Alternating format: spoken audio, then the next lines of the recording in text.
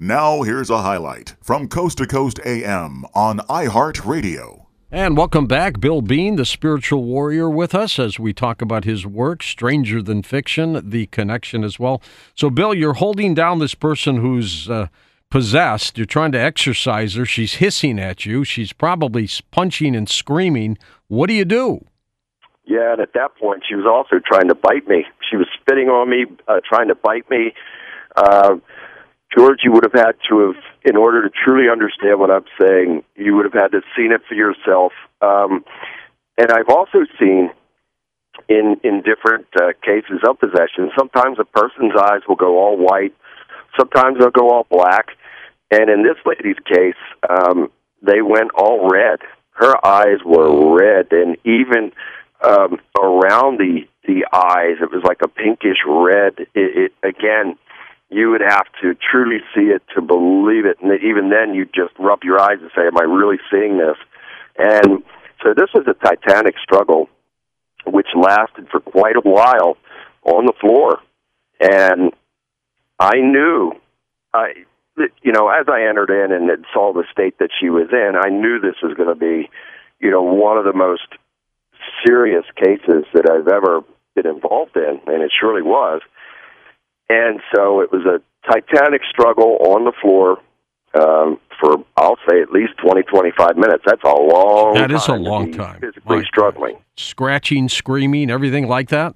Everything. So I am trying to physically restrain this woman to keep her from, biting me or whatever she was trying to do. She tried to do many things. And all the while, performing this exorcism over her. So it was, let's just say it was the most challenging case to date.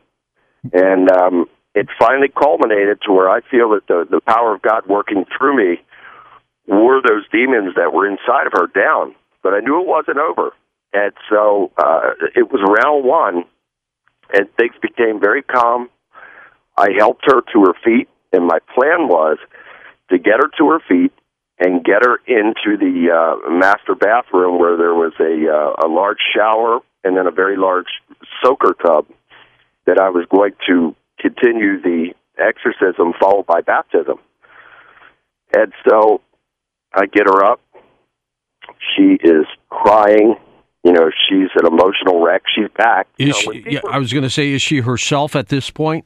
Yes, she's back at that point. But when people are under demonic possession, they are not there. It's like they're unplugged, and that demonic force plugs in. So the affected person has no idea what they have done or what they've said or anything else.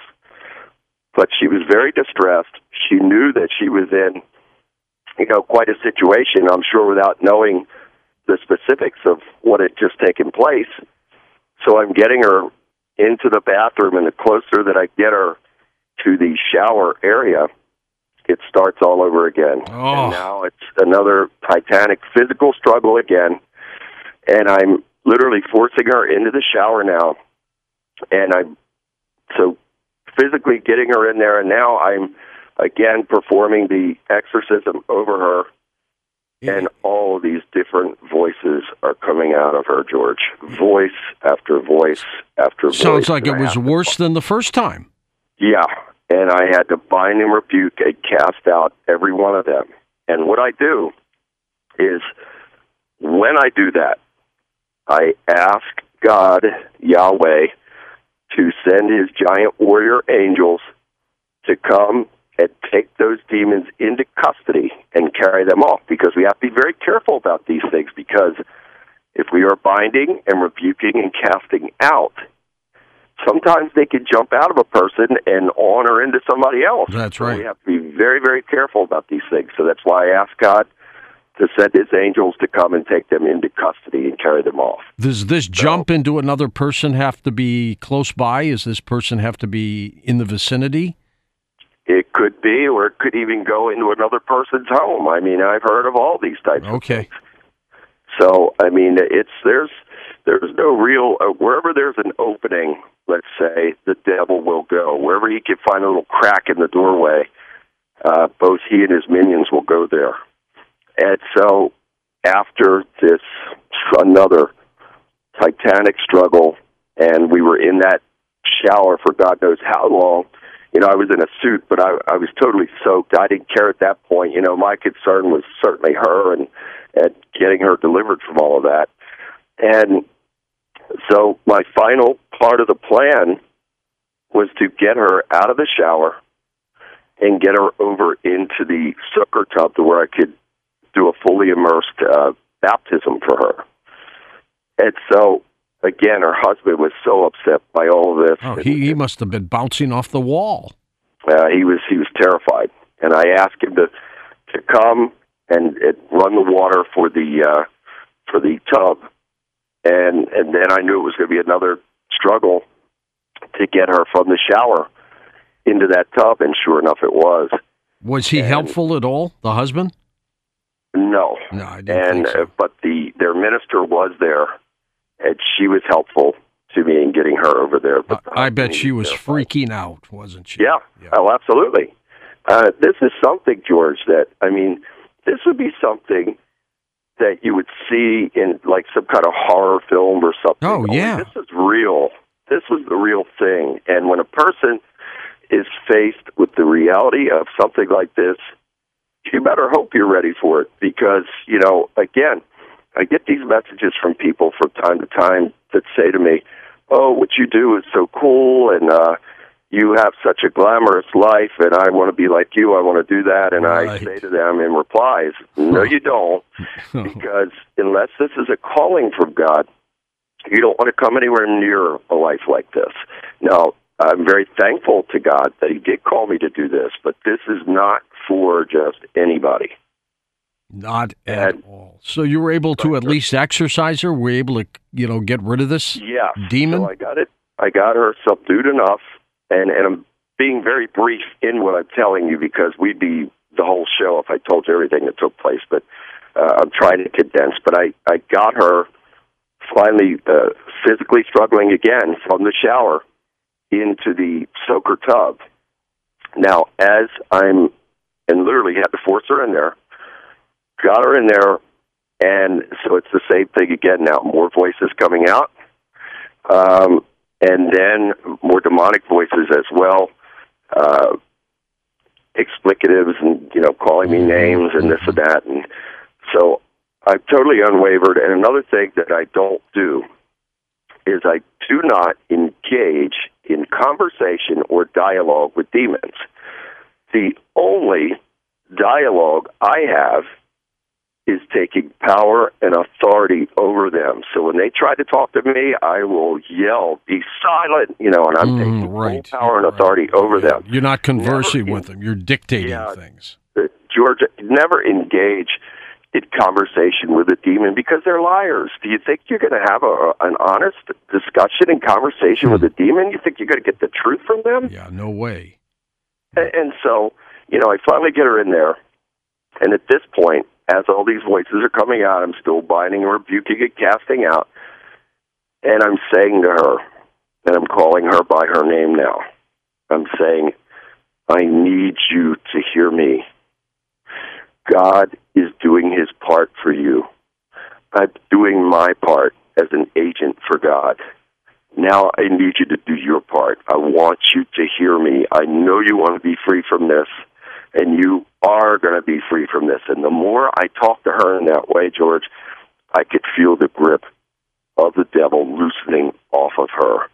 And then it became acts of desperation. As I'm saying this, then these other voices would manifest and threaten me and all these kind of things. And then I would take power and authority over that, tell them to be silent, and then bind and rebuke and cast them out. And again, to make a very long story short, or shorter, I was eventually able to get her fully immersed. And so once I completed the exorcism deliverance part over her, then I went right into the baptism. And so baptism is very necessary when a person has come under this type of attack, because the baptism is the final covenant with God and the final blessing and cleansing and purification process of this whole thing. So after it's over with, the person starts a brand new chapter, a brand new season in their life with a clean slate, and so then they become blessed, sealed, sanctified, purified, cleansed, and made holy before God. And that's exactly what happened here. And George, just imagine if you saw someone grab someone by the shirt collar, and suppose they had that person up against the wall, and they were grabbing their collar so hard that the person, was up on their tippy toes. That's exactly what it's like when a person is let go from demonic forces. So once the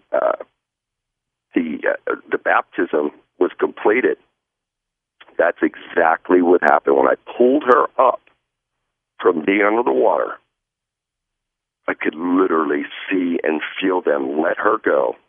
And then she started to cry. Do you have a cross with you, holy water? Yes. Do you use that? Yes, I do. And I use a combination of holy water, holy oil, and holy salt.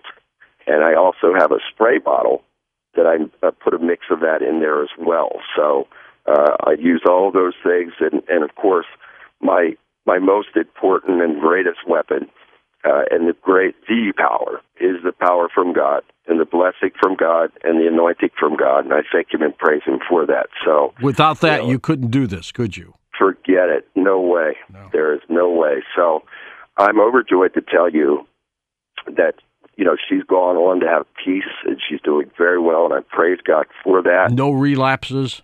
No. And thank God for that. And so it's the greatest thing for me in the world. I can't describe to you in words how good it feels for me in knowing that God actually worked through me to take that from a person, and then their life is changed for the better, and they go on to have a quality of life. What happened, Bill, in her life for her to let her guard down for this demon to be able to possess her in the first place? Well, I have to be very careful in what I reveal, and I will say this, that in her childhood, from a very young age, she was abused beyond imagination. Just the things that she told me. Yeah, you don't even have to go into that. Horrific, George. The worst that I've ever heard. But why does abuse and things like that allow a demon to enter the body? Because of the trauma, so the high levels of trauma that are carried out, through these types of high wicked acts, it releases those secretions in the adrenal glands and the pineal gland. And, you've heard about adrenochrome and all that kind of stuff. I believe it's very real, and I believe that demons are drawn to it like candy. They're magnets. Yeah. And so that's what happens, unfortunately, is when a person, has those types of traumas on that level, now they're marked, and now it's attached to them. Bill, and they must do something about it. Listen to more Coast to Coast AM every weeknight at 1 a.m. Eastern, and go to coasttocoastam.com for more.